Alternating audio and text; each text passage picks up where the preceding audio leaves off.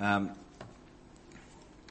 got the weeks mixed up. I know we're reading from Genesis 3, but as I opened this passage and about the commandments, I asked God, what is it that is to be said this week? And I honestly believe that the way that God leads our thoughts as we prepare from His Word is there's nothing too academic about it. It is such a revelation of God's Word to lay on the heart of people to teach His truth. And so I believe this is a message that God has prepared for us today. The sermon really could be, it's on the front of your in touch. Do not steal. Don't lie. Don't lust after your neighbour or their family or their possessions. And there we have it, Sam. Our short service is done and dusted for the day. Many people have distorted the truth of God and don't have really an understanding of who God is and how God works. And it has led, as we see in the Pharisees and the Sadducees, it's led people to believe that they have to earn their way to God, that they've got to make their way up to God. They've got to be good enough to come into the presence of God. And it continues to be, thousands of years later, continues to be false teaching in churches. And the basis for so many religions that you need to do good works to reach God. You need to follow the 10 commandments. You need to keep every commandment. You need to do every single thing that Jesus taught about. And once you can do all that stuff, God will welcome you. God will give you a sense of belonging.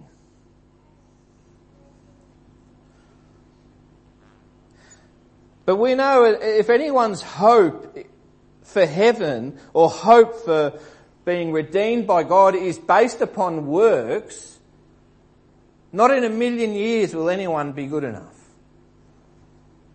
And anyone who lives that way will never experience the grace and the forgiveness of God. Jesus is the perfect one. Jesus came and paid the price for our sin.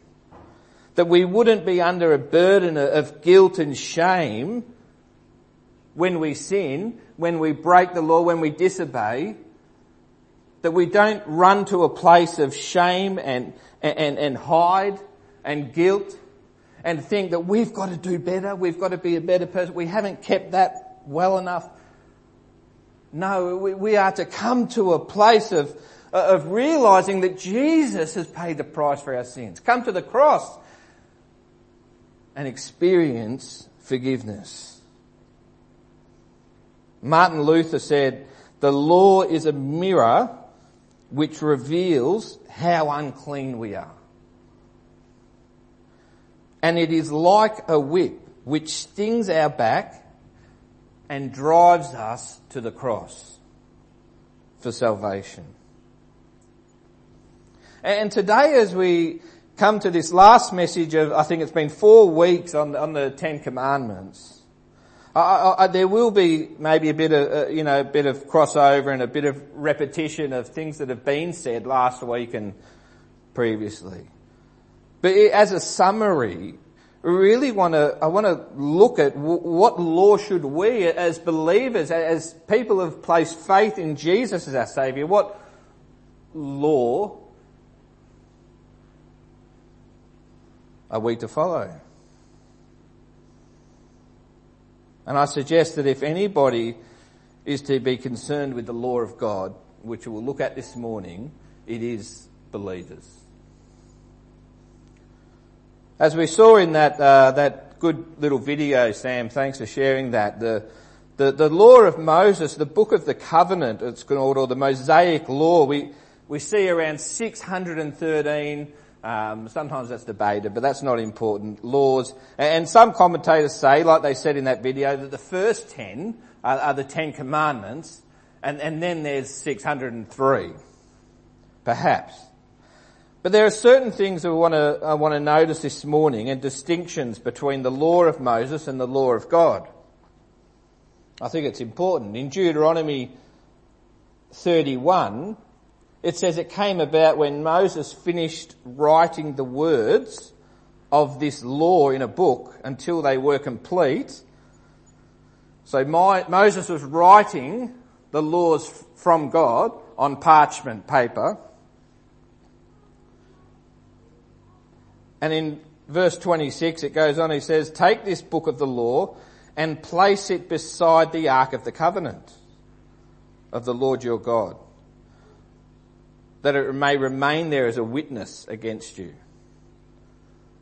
So once Moses is finished writing it down, once he's finished this book, he places this book on the side of the Ark of the Covenant. Israel at this time, Israel was a theocracy, not a democracy. Israel were governed by God. They didn't have a House of Representatives. They didn't have a single leader, a king, or someone who was ruling over them. There was no Senate or legislation. The only lawgiver was God, and therefore he gave laws to his people. And the law of Moses had written down were of a civil and ceremonial nature, directed at the management of Israel under God. And it had so much to do with its marches, its wars, inheritance, its marriages, its celebrations, its feasts, how it's all to be done. And it all points to Jesus. You see, as we saw in that video, the civil and ceremonial law was put in place by God for his people to set them apart. Because God wanted to use his people to reach the nations. That the world would see God's chosen people and be attracted to their God.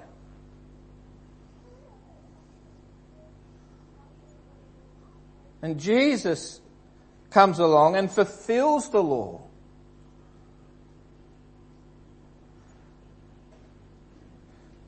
Now, God hasn't called us to these civil and ceremonial laws, but he has still called us as his people to be separate. He still wants the world to see us, the church, and be attracted to him. But not through the civil and ceremonial laws, through the power of the Spirit working in our life, that people would see Jesus. That people would see the way that we love people and forgive. And say, what's so different about Morris? He belongs to Jesus. I see Jesus in Colleen.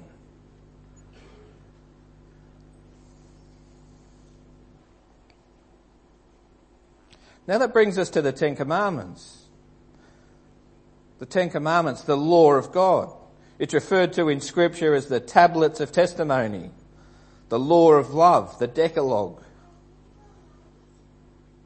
And we've read a number of times from Exodus 20 where they're outlined there. God outlines them to Moses. But there's a clear distinction between the civil and ceremonial laws that Moses had written down on paper. And in Exodus 31, we see that Raph mentioned it last week, that God, the law of God, these 10 commandments are written by the finger of God on stone.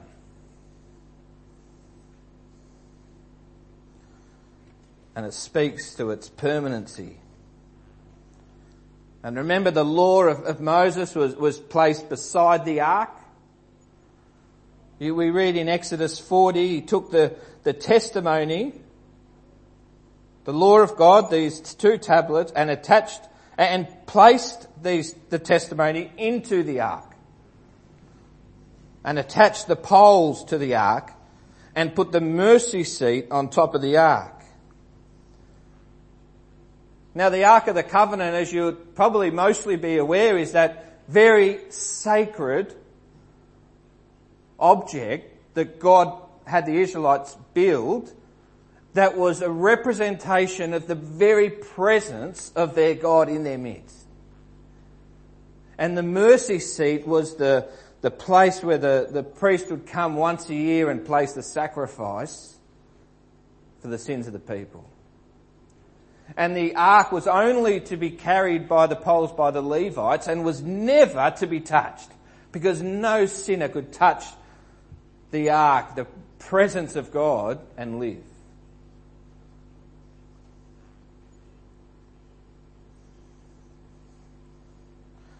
You see, the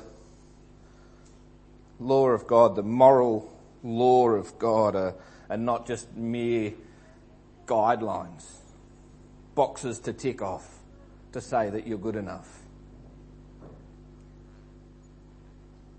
But they are very descriptive of the nature of God, of who God is. And that's why they belonged inside the Ark of the Covenant. That they were descriptive to tell the people that Yahweh is the God of truth.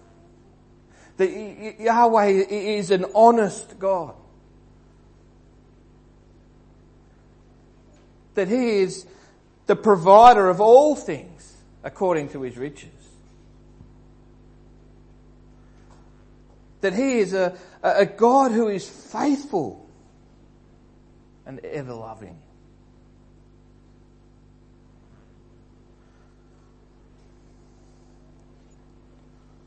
So of course, that belonged inside the place that was seen as the presence of God inside the tabernacle. Well, I sort of got wandering this week in my thoughts. And if you ever prepare a message, I find this, and probably not just preparing a message, but in all like studies or anything, sometimes the mind wanders off on tangents and we start to think about a question, and maybe sometimes you can spend an hour, considering something, and you're like, hey, I've just wasted an hour, it's nothing to do. But that sort of happened this week, and I've put it in because I think it makes sense, I hope.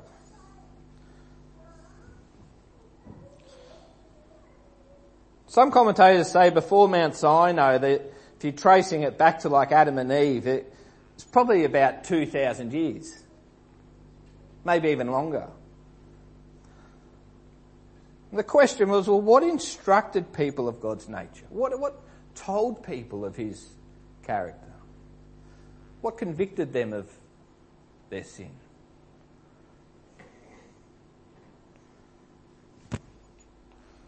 So we come to Genesis 3.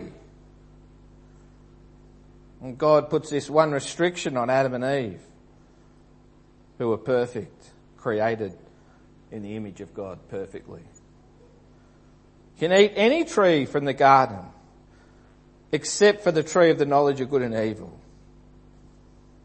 And Satan comes along and promises, by using God's word and twisting it, if you listen to me, you'll get a conscience. You know the difference between right and wrong. Don't you want to know what it's like to be like God?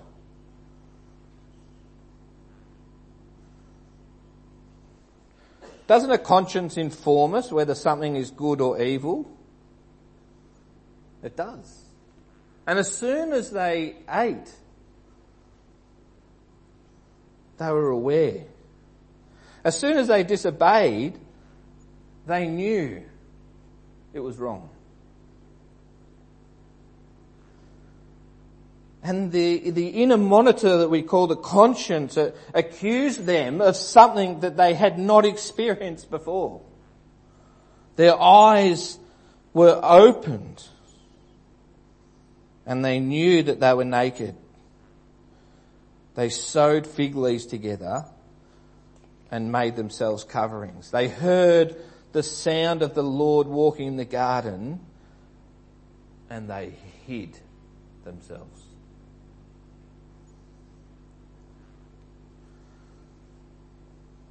We're all born with a conscience, an innate knowledge, awareness of what is right and wrong. Paul says in Romans 1, because that which is known about God is evident within them, for God has made it evident. You see, God has made it evident to create through creation and through conscience that He exists.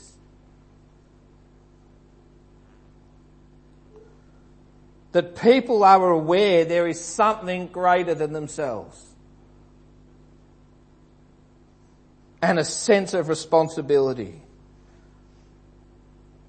to do what is right. We often make light of the fact that you don't have to teach children who are back to school this week, don't have to teach them what is wrong. We don't have to teach them the word no. That sort of comes automatically.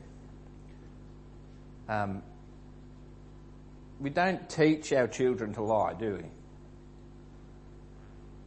It comes automatically. And in a 3-year-old, when they say, I didn't do it, and then their eyes go around, it's actually a bit cute. It's like, I remember Mackenzie and Ava when they were little, and they both got blue eyes, and they had nice cheeks, and it melted my heart. It's a lie, but it's melting my heart, and I'm like, I can't get angry, I can't tell. Oh, you come and give me that. They're still playing on that on me, the eyes,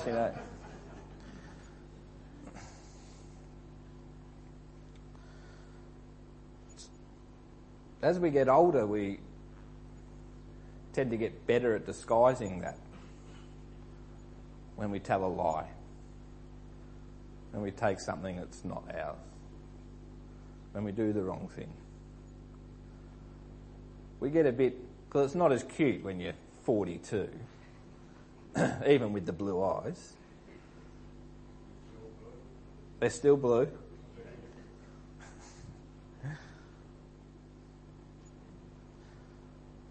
See, what we read in Romans is that people, they hush the truth, they suppress the truth in their mind. That they hold that knowledge down and replace that knowledge with lies. With their own desires.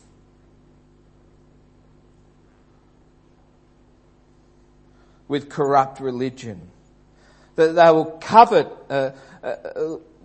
I came across this description which I really liked about coveting, an uncontrolled, lustful desire for what you don't currently have.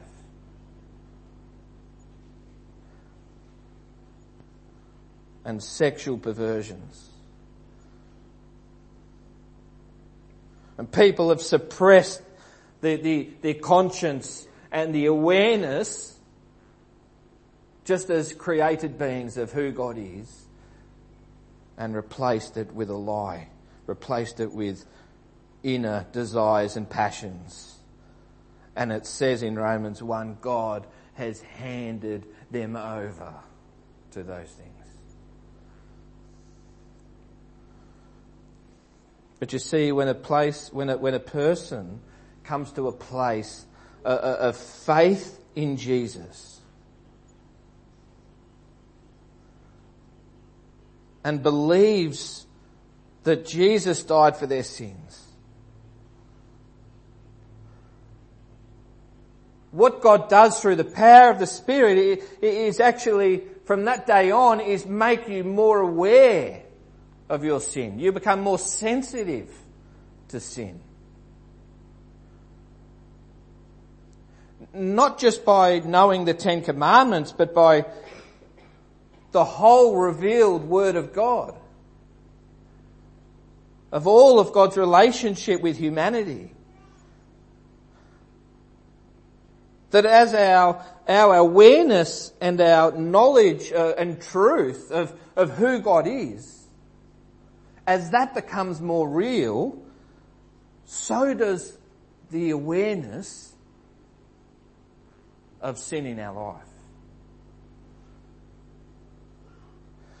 And again, not that as believers that should drive us to guilt and shame and, I don't want to talk to anyone because I've made a terrible mistake and I know I can't do that again. I've just got to do X, Y and Z. No, not to do that, but to bring us to a place to say, back to the cross, back to understanding what Jesus did, that he died for my sin, that I don't stand condemned for what I do wrong, but I stand forgiven.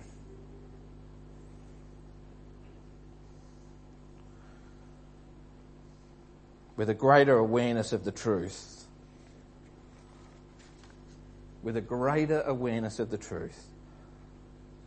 comes a greater awareness and sensitivity of sin in our life, which should drive us to a greater need of our Saviour, a trust and obedience to him. You see, we are all born with a conscience and we all have that level of being informed of who God is. But a devoted mind and a life devoted to God's Word, to spending time with God, leads to an attitude, not only a life of obedience, but an attitude that continually probes our mind. Hey, what if I go to that place? Is that really honouring the Lord? Hey, I really noticed that I've been thinking a lot about this recently. Is that honouring the Lord? You see, if we've broken just one commandment, we've broken them all. Not I say if. We have broken them all. Well, who's going to satisfy the justice of God? None other than Jesus. None other than Jesus.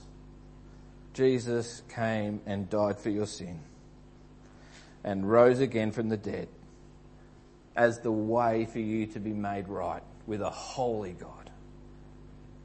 No guilt and shame. Yes, you will sin. Yes, you will fail 100% until we are made perfect.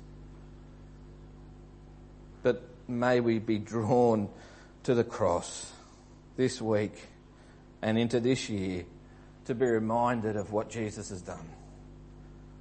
We don't stand condemned, we stand forgiven. Father, thank you for sending your Son Jesus.